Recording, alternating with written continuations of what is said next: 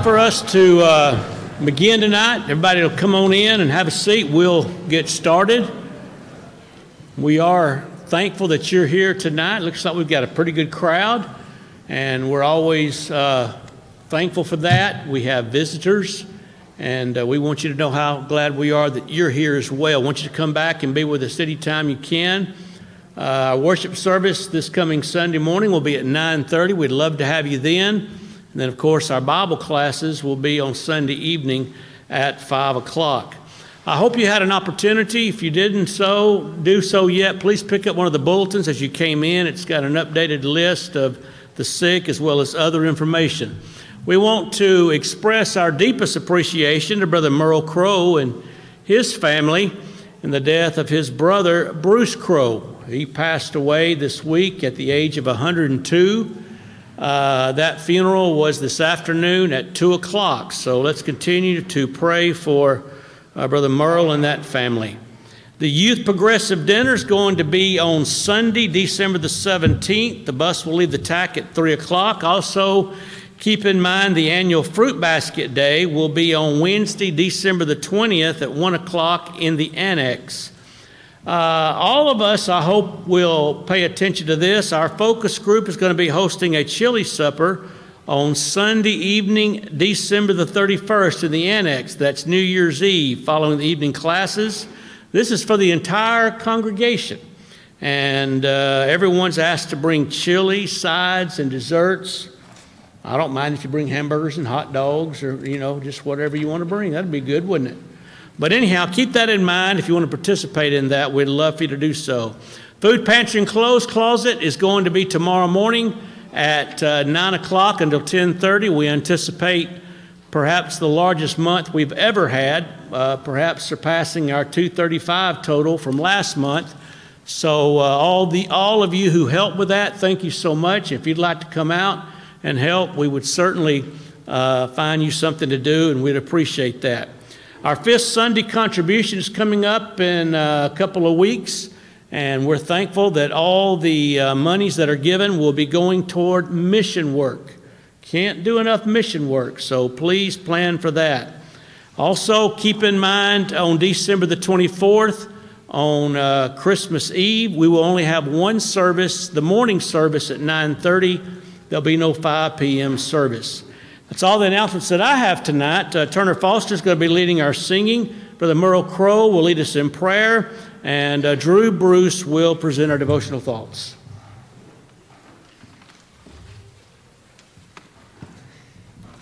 The invitation song tonight will be number 904. 904. The song before Drew comes and speaks will be 414. Anywhere with Jesus. 414. Anywhere with Jesus I can safely go. Anywhere he leads me in this world below. Anywhere without him here his joys would fade. Anywhere with Jesus I am not afraid. Anywhere, fear I cannot know. Anywhere with Jesus I can safely go. Anywhere with Jesus I can go to sleep. When the dark shadows round about me creep, knowing I shall wake nevermore to roam. Anywhere with Jesus will be home, sweet home. Anywhere, fear I cannot know. Anywhere with Jesus I can safely go.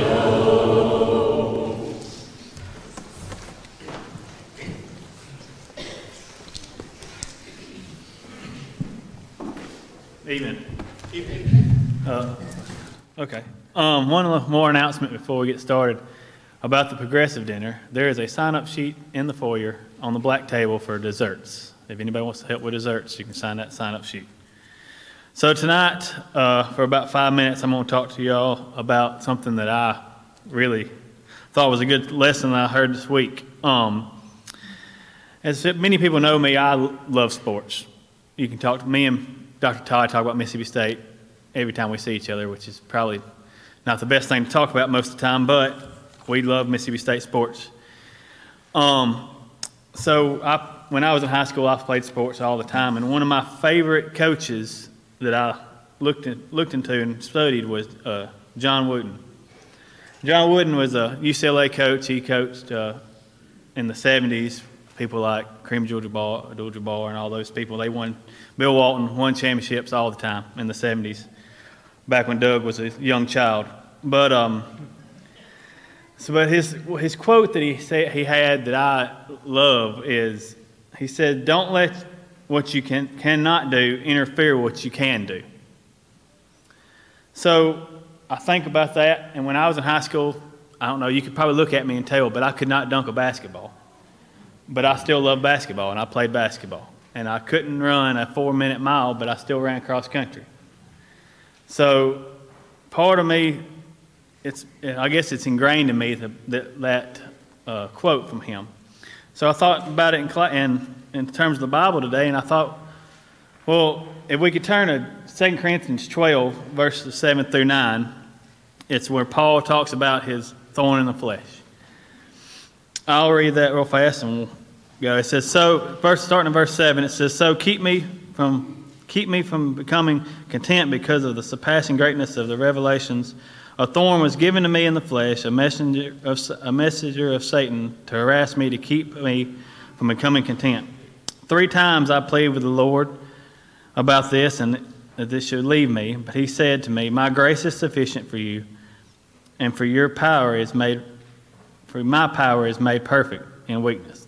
Therefore I will boast all the more gladly of the weakness, so that the power of Christ may rest upon me.'"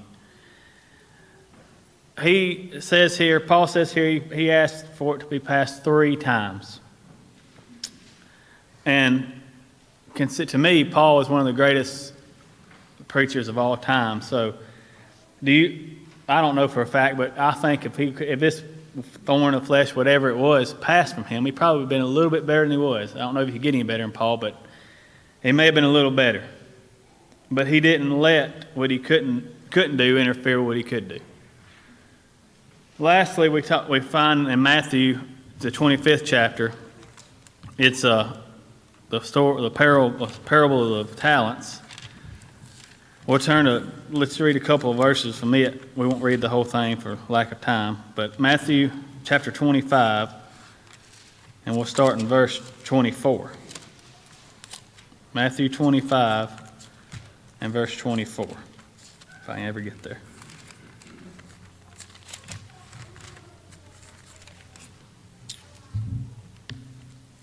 Matthew 25, 24 through 26. It says, the one he also received the one talent came forward, saying, "Master, I knew you to be a hard man, reaping where you did not sow, and gathering where you scattered no seed. So I was afraid and went and hid your talent in the ground. Here you have what is yours." But the master answered him, "You wicked and slothful servant, you knew that I reap where I have not sown, and gather where I scatter no seed. Then you ought to have invested my money with the bankers, and at my coming I should have received what was my own with interest." We find here, we know with talent, we all know it means money here, but if I would have, when I was playing high school basketball, if I wouldn't have played basketball because I couldn't dunk a basketball, well, I wouldn't have been very good. And I wasn't very good anyway, but I wouldn't have been as talented as I was. So the thing tonight is that we need to think about is that, I may not can stand up here and talk to you for 45 minutes because my attention span goes out, but Brother Ken can. I may not can write a thank you card and a get well card as well as some of these ladies in this congregation can. But I can talk the bark off of a tree, and I can stand here for 5 minutes and give you a devo. We need to realize what we can and cannot do and use that to the fullness of God. If there's anything we can do for you tonight, come together as we sing.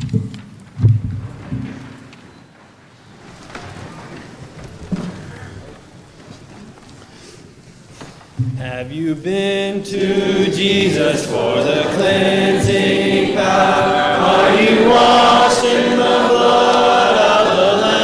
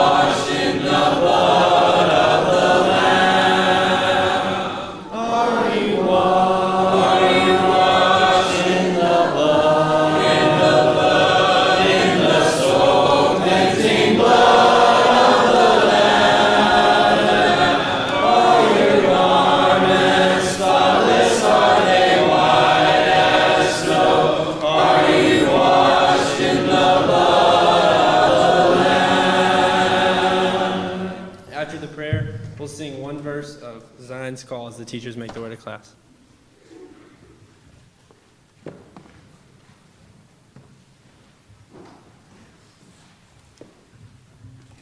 Let us pray.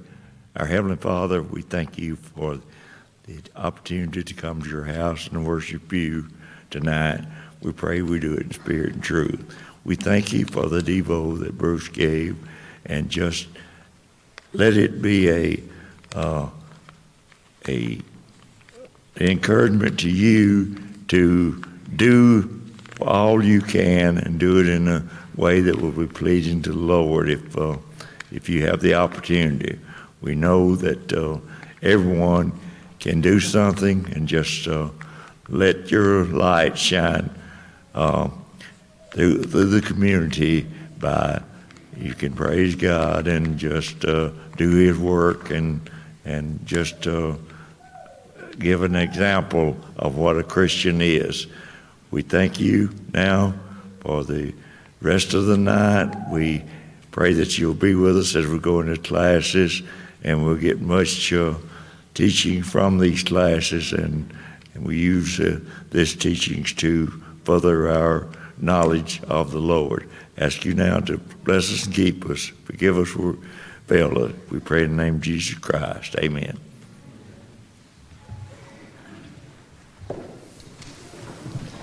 Zion's call sweetly rings over land and sea, bidding us look to realms above, while the light from the throne shines for you and me. Let us listen to the call of love. Zion's call is ringing, coming from the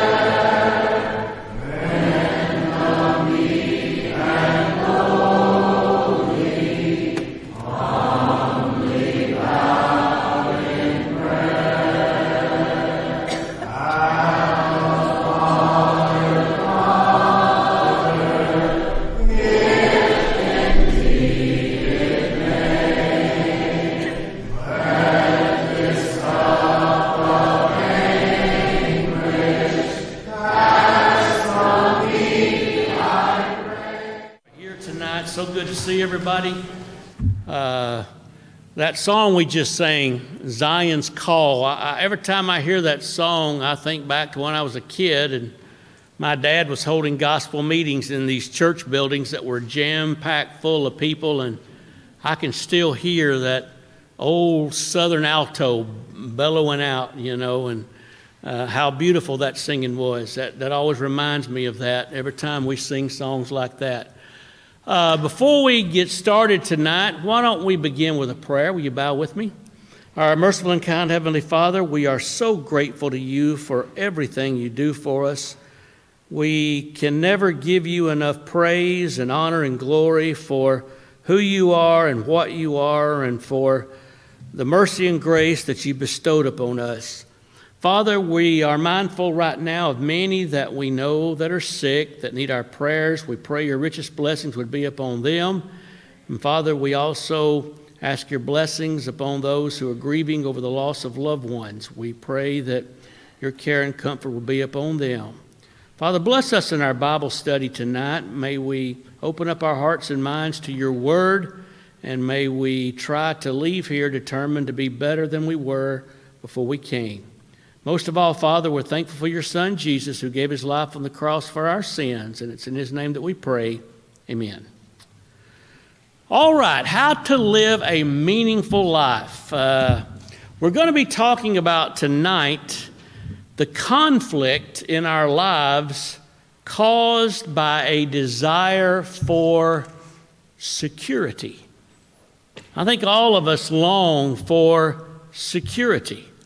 And there can be little room for question in the mind of anyone concerning the serious conflict in the lives of people today that's caused by the desire for security. That's a very strong and intense desire that all of us have. We want to feel secure. We look at many places throughout the world where security just really isn't a reality. I can't imagine being over in a place, like Gaza right now, where, you just don't know what's going to be happening from day to day. We read and we hear about in many parts of our world the refugee camps. Hundreds of thousands of people have to leave their homes and migrate to places that are safer than where they are. And so we long for security. We recognize the fact that we can't keep our doors unlocked like happened in Mayberry years ago, right? We all lock our doors, I hope, for the most part. We lock those doors, but we want to feel secure. And we're concerned about that. We're concerned about financial security. We're concerned about our retirement. I don't know if you saw, and I'm not a professional baseball fan by any stretch. I'll keep up with who's in first, place or whatever. But as far as just sitting down and watching a Major League Baseball game, I don't do that very often. But the Dodgers signed a player. His last name was Ohtani. I think I pronounced that right. He signed for 10 years a contract, $700 million. You think you could survive on that? Could you? Let me pull something up real quick. I meant to have this already pulled up, but I didn't. But I want to pull this up just for a second, if I can find it. Let me see if I can find it. If not, I just won't mess with it. But is that it? Nope. It was a breakdown of how much this guy made every game. Here it is. All right. Every year, this baseball player is going to make $70 million. He's going to make $5,833,333.33 per month. Could you live on that? Per week, he's going to make now he's making $5 million a month there. Per week, it's $1,346,153.84. He's going to make per day $191,780.82. Wouldn't you like to have just his daily salary for yours? Per hour, he's making $7,990.87 an hour. How about how much he makes per minute? $133.18 per minute. Wouldn't that be nice to sit down on the couch and in 3 or 4 minutes you've made $400 or $500? Per second, $2.22. That means after 4 seconds, he can buy a large supersized Whopper combo. Have you thought about that? Well, that's 4 or 5 seconds there. Now, per game he plays, and Major League players, I still think they play 162 games a year. Per game, he'll make $432,098.77 per game. So I just thought I'd share that with you. Just, well, we think, boy, if we could make that kind of money, we would be some kind of secure, wouldn't we? And we wouldn't mind that at all. But we need to realize the desire for security can cause us some problems in regard to our Christianity if we're not careful. You see, on the one hand, there's the desire to walk by faith, right? We want to walk by faith. We want to demonstrate a strong faith in God, right? To provide for us all the affairs of life. We want to have that kind of faith and courage and confidence in God. On the other hand, there is the need and the realization of the need to provide for oneself and for one's family. And that's very, very important. And we want to provide for our family the kind of security that will bring peace of mind.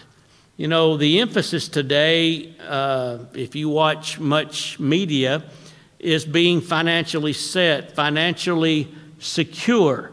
We long for that. We can be self-sufficient. That's what we want to do. And so, we long for that. And so the problem is one that's encountered in the lives of most of us.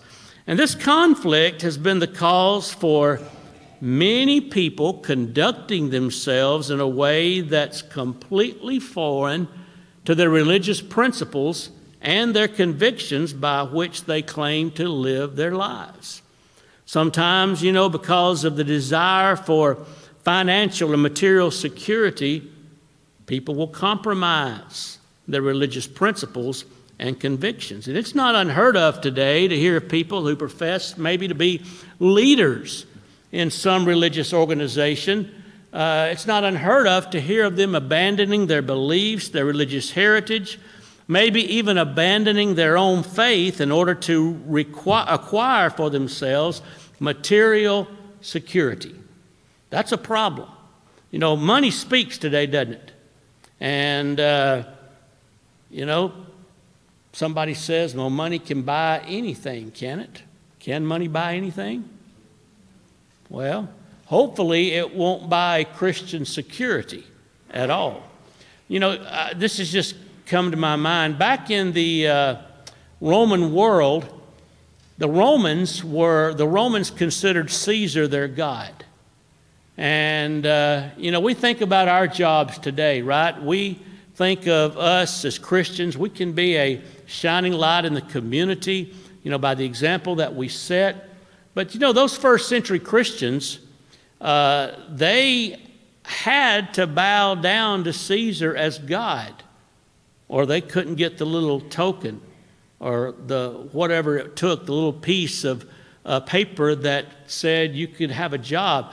If you were a faithful Christian, you were going to have a hard time making a living unless you bow down to Caesar. And let me tell you something. That's where the rubber hits the road, isn't it, as far as our convictions go. And a lot of people have abandoned their faith and their religious convictions for material security.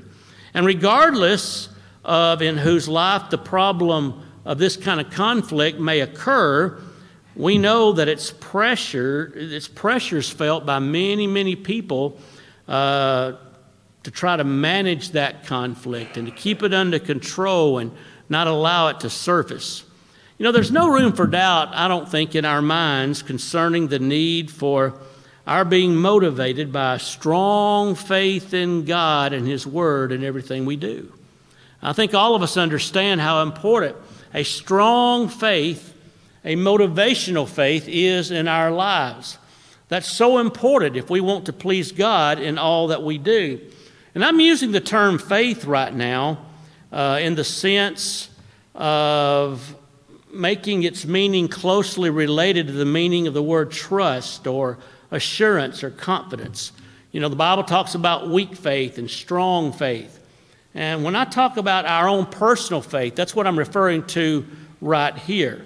And we need to be motivated because we have a strong faith in God. We have confidence in what God has promised that He's going to do. And truly, the Bible speaks very clearly of the importance of these qualities being present in the lives of those that would be well-pleasing to God. We're familiar with 2 Corinthians 5 and verse 7 that says, we walk by faith and not by sight. What does that mean? What is the word walk there referring to? How you live your life each day, your daily walk. We walk, how do we walk? Do we walk by faith or do we walk by sight? Do we make our decisions and our choices based upon what's tangible, based upon what can be seen, or do we base our decisions and our choices and our manner of life based upon faith in God? And I think that's very important.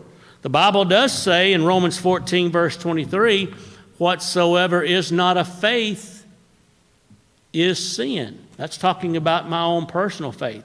If I believe personally that something is wrong, whether it's wrong or not, if I believe it's wrong and I commit that particular act, I have sinned because it's not according to my faith.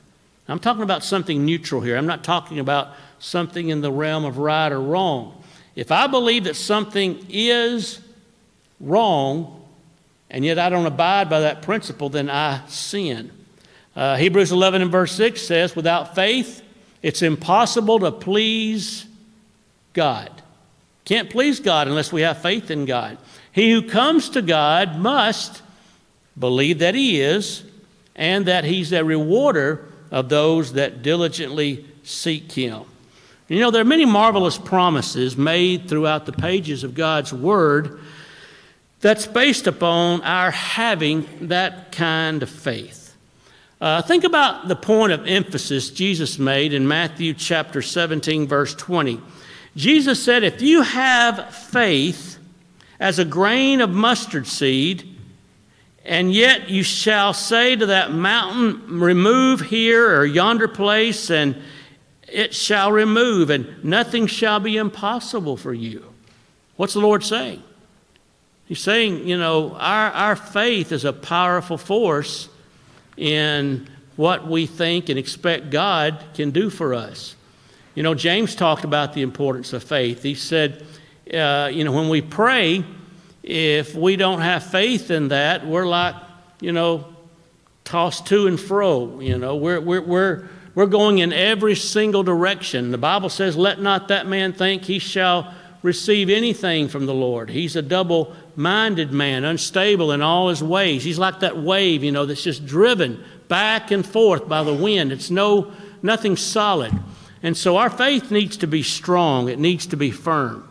Now, there are many marvelous promises made through the pages of God's Word that are based upon our having this kind of faith. Let's think about a few of these.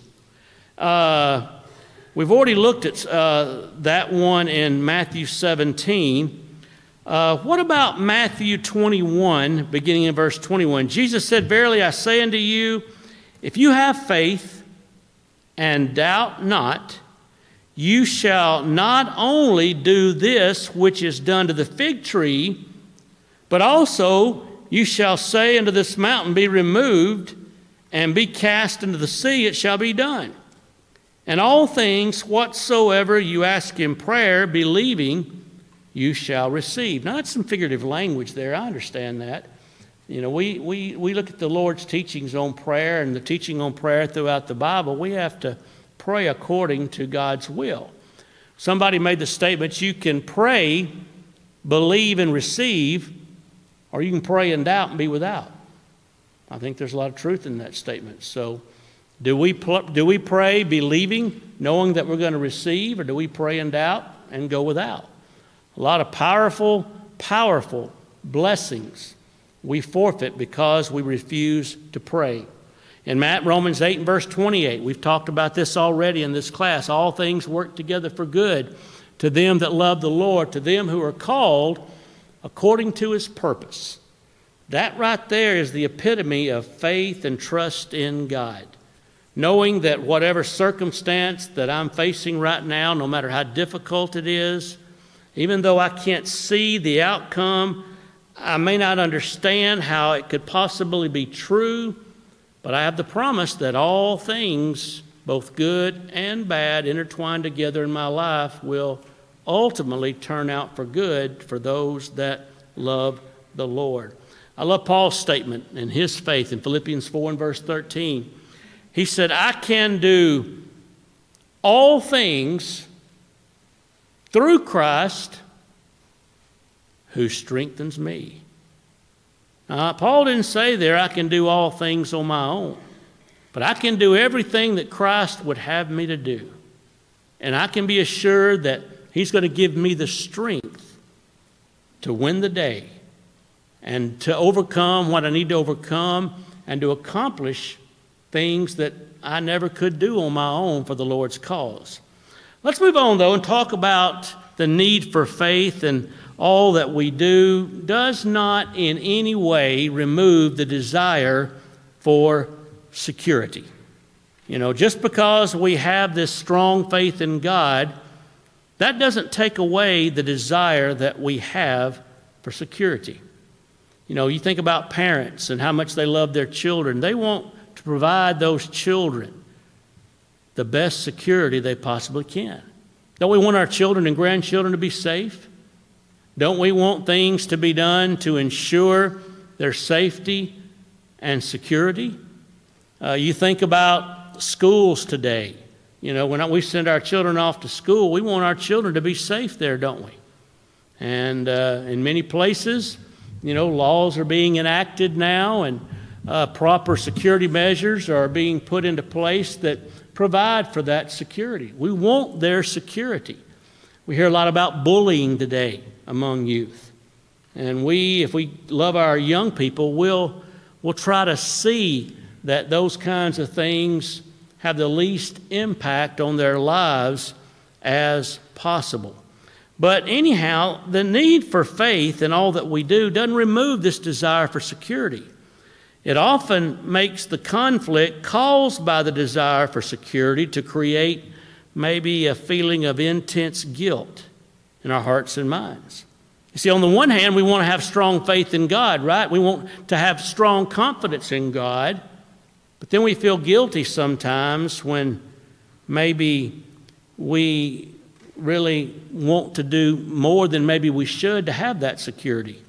So let's take a serious look at this desire for security. There's no doubt that having security is a strong sense of motivation. It's a key to having a meaningful life. You know, people today sacrifice in order to purchase insurance for themselves, don't they? Right? We purchase insurance for ourselves and for our children and for our families in order that they might have some security. Life insurance. I've seen some tragic incidents in the lives of families where if just a little effort had been put forth, you know, the family could be taken care of at the sudden death of a father. Because he didn't really see the need for that, didn't do anything about it. Term life insurance is dirt cheap, particularly if you're young. You know, you hear those advertisements, and it's true. You know, you can get $750,000 of term life insurance for $20 a month, you know, in some cases or less. And so, you know, there's being smart about something and using common sense about things. God gave us that common sense to use. And there's nothing wrong with, you know, providing security for our families as long as our trust in God remains what it ought to be. I think it would be rather foolish on my part if I said, well, I trust God. He'll take care of my family. And so I got this extra money. I'm not even going to buy the insurance for it. It's just a waste of time, you see. Well, God gave us enough sense, didn't he, to use our brains a little bit and do what we need to do to provide security for our families. People are known to scrimp and save in order to place money in savings accounts in order to provide financial security for themselves. And although the practice of making provisions for tomorrow is not wrong within itself. It could become wrong, couldn't it? Depending on the extent to which we may go. We can go overboard. It's got to be a balanced thing between, trusting in God and using the good common sense the Lord's given me to provide for my family. It's the love of money that's the root of all evil, isn't it? It's not money, it's the love of money that causes all the problems. It's putting money at the top of my priority list and, financial security and material things at the very top of the list. We've seen examples in the news before where there have been people in some of these bigger cities that have died from starvation, malnutrition. I know there was one case in Chicago a few years back where an individual died in some old rundown building from exposure, only to find a bag nearby him that belonged to him that had $250,000 in it. Of course, the guy probably was mentally ill. I don't know, but think about it. Having that kind of money and yet becoming so stingy and not wanting to just spend anything because you wanted more, leading to your death. And when we allow covetousness, when we allow selfishness, when we allow greed to be the motivating factor in that which we do in our attempts to provide for ourselves, we're being motivated by the wrong desires. It's Christmas time, right? Y'all watch the Christmas Carol yet this year? I always liked the Christmas Carol. I like the older version myself. But old Scrooge, he learned a valuable lesson, didn't he? He was a miser. He didn't want to give anybody anything. And, of course, if you know the story, over a period of the night, he had 3 spirits visit him and turned his life around. He ultimately saw that material things is not where it's at. It's helping others. It's serving others that makes one happy and pleasant. The Bible speaks very clearly about the responsibility that we have to make proper preparation for our families and for our future. Think about some of these verses. 1 Timothy 5 and verse 8, we're familiar with it. If any provide not for his own, he has denied the faith and is worse than an infidel. You see, I have a responsibility to provide for my family their physical needs, food, clothing, and shelter.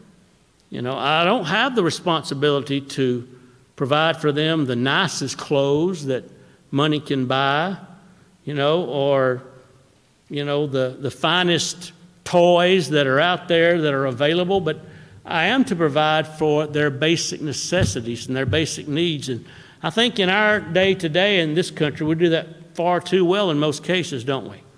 But we are to provide for our families.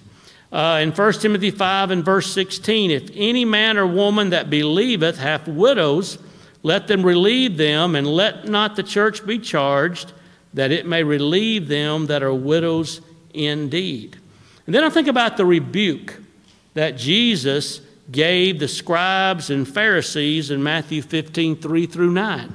He rebuked them for their disobedience to the law of God, referring to, taking care of their own parents because of their observance of simple man-made traditions, laws that they made that weren't the laws of God, just to excuse themselves from taking care of their own parents.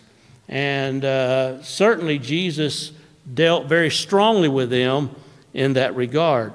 And so we must never allow our actions to keep all these injunctions to provide for our families, to do the best that we can to provide security for our families. We cannot let our desire to keep these injunctions ever to demonstrate a lack of faith in God, because that would lead us to commit sin. We've got to have balance in our lives. We trust God. We have faith in God. We put our utmost confidence in Him. And yet we know that God expects us to do what we can as well. He expects us to provide for our family, to make a living, and so forth. And so we must never allow our actions toward seeking security to override our faith in God.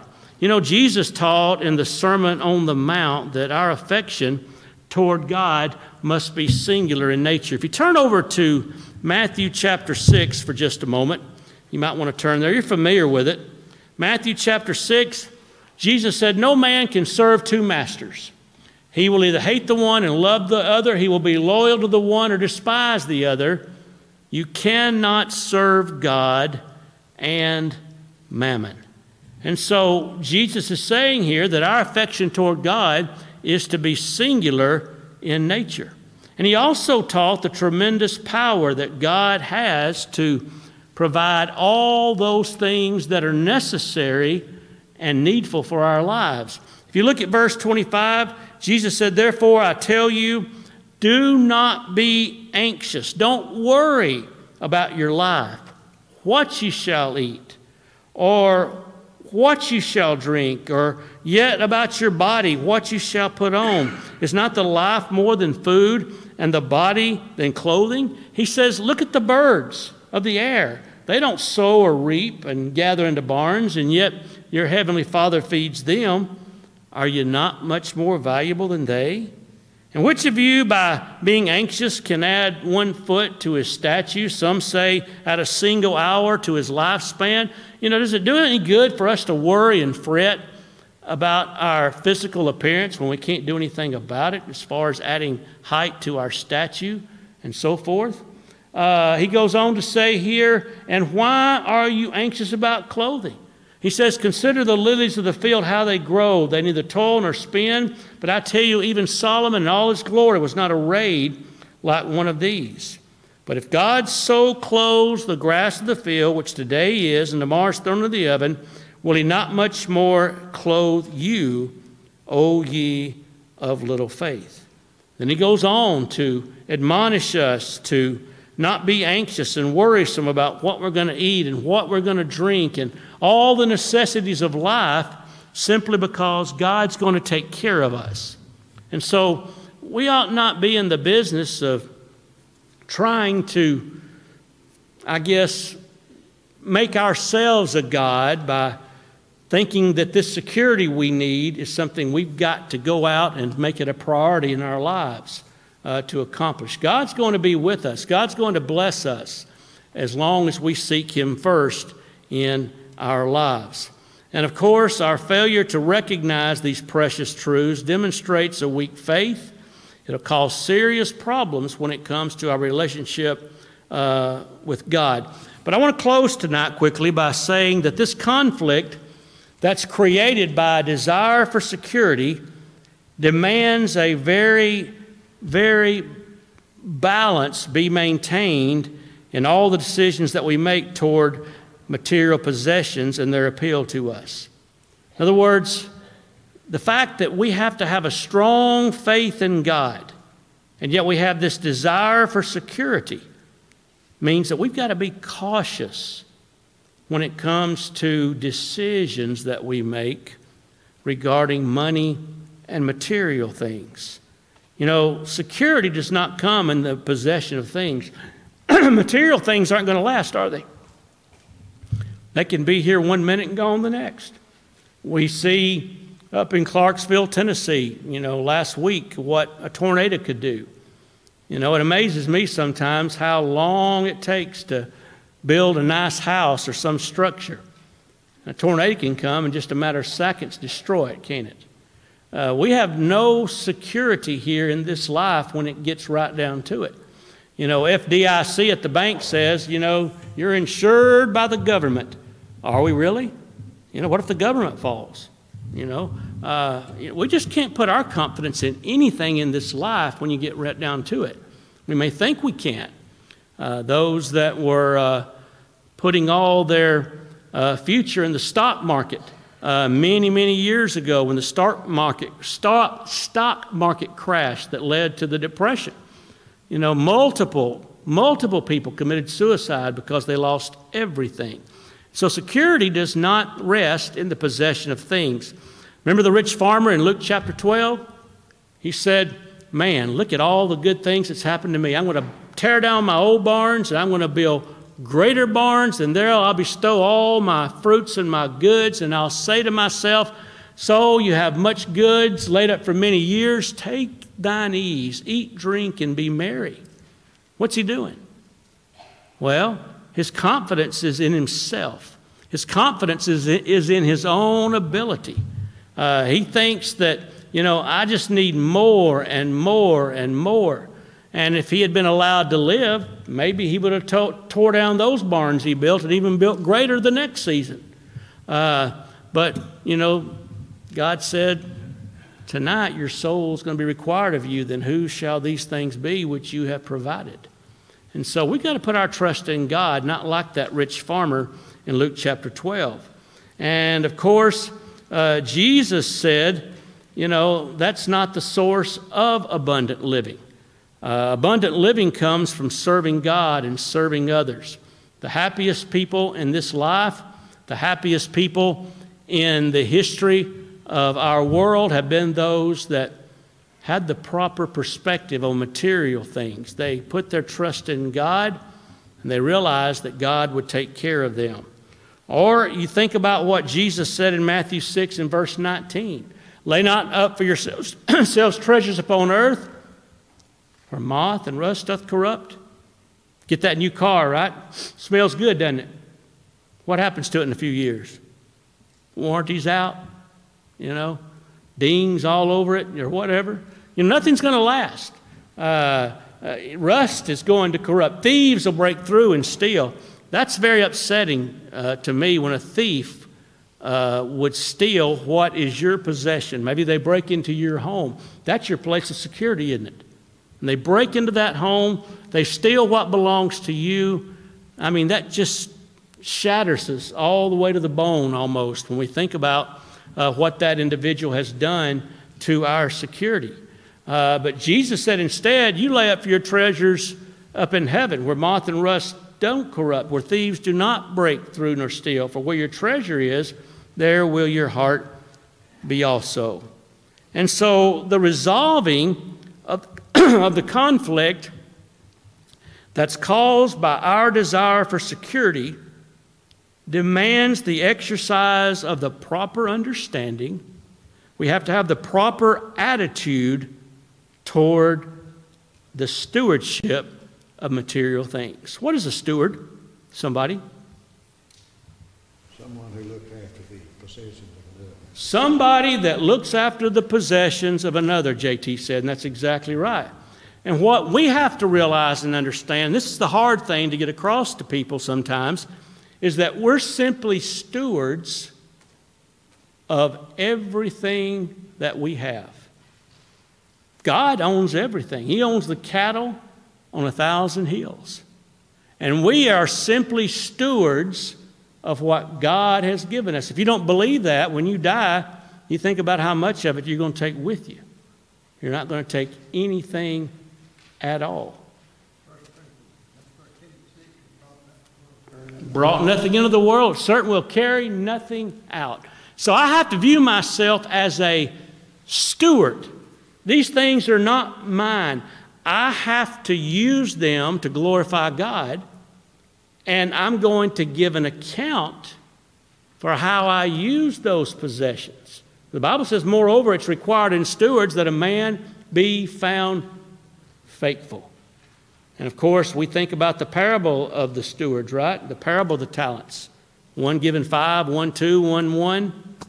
The person that was given 5 doubled his. Also the one that was given 2. Well done, good and faithful servant. That's what we want to hear. The person that had just 1 talent was afraid and went and hid it in the ground. And so we are stewards. And if we can ever come to grasp that concept, it will revolutionize our lives in the Lord's church. All the money that I make from my job, the house that I live in, the cars that I drive. Now, there's ownership when it comes between us, right? Your car's out there. It's not my car. I don't have the right to take your car and drive it, right? I don't have the right to come and live at your house if I want to. There's ownership when it comes to our relationship, but when it comes to God, I own absolutely nothing. I own nothing. And I'm going to have to give an account for how I've used the material things that God has blessed me with. And we've got to come to understand that. If we properly understand the concept of stewardship, then we're well on our way to managing this conflict between the desire for security on the one hand and having a strong faith in God on the other hand. And so I close with these remarks. Placing the kingdom of God first in our lives will further help us to resolve the conflict that's caused because of our desire for security. Seek first the kingdom of God, and all these things shall be added unto you. And sadly, many offer only lip service regarding their faith in God and His promises. You know, they profess to believe in God. They profess to be Christians. They claim that they put God first, but if we want the kind of security that comes from God, we have to truly put Him first in our lives and in all things. That's what we must do. And if we want to live meaningful lives, when we come to the end of this life, who you are, as far as your house, your money, your material possessions, isn't going to matter except to your relatives, right? Who's going to get what, right? The only thing that's going to matter is your relationship with God. That's the absolute only thing that will matter. 100 years from right now, kind of house you live in, the money you have, the job you have, the clothes you wear, matters none at all. What matters is my relationship with God and where I'm going to be spending my eternity. And so let's resolve that we're going to have more faith in God. Use this common sense that God's blessed us with. And yet let's have a strong faith in God, and let's realize that I'm just a steward of everything that God's blessed me with. My body, my health, material things, physical things, and I want to use these things to the glory of God. All right, anybody got any comments or questions about any of this? Anything y'all want to add to it or ask about? Feel free to do so. All right. Next Wednesday night, I was trying to think of the topic we're going to deal with, and it just slipped my mind. But I'll think about it. Well, you don't need to know now anyway, I don't guess, do you? So anyhow, thank y'all for paying attention tonight. I appreciate you so very much.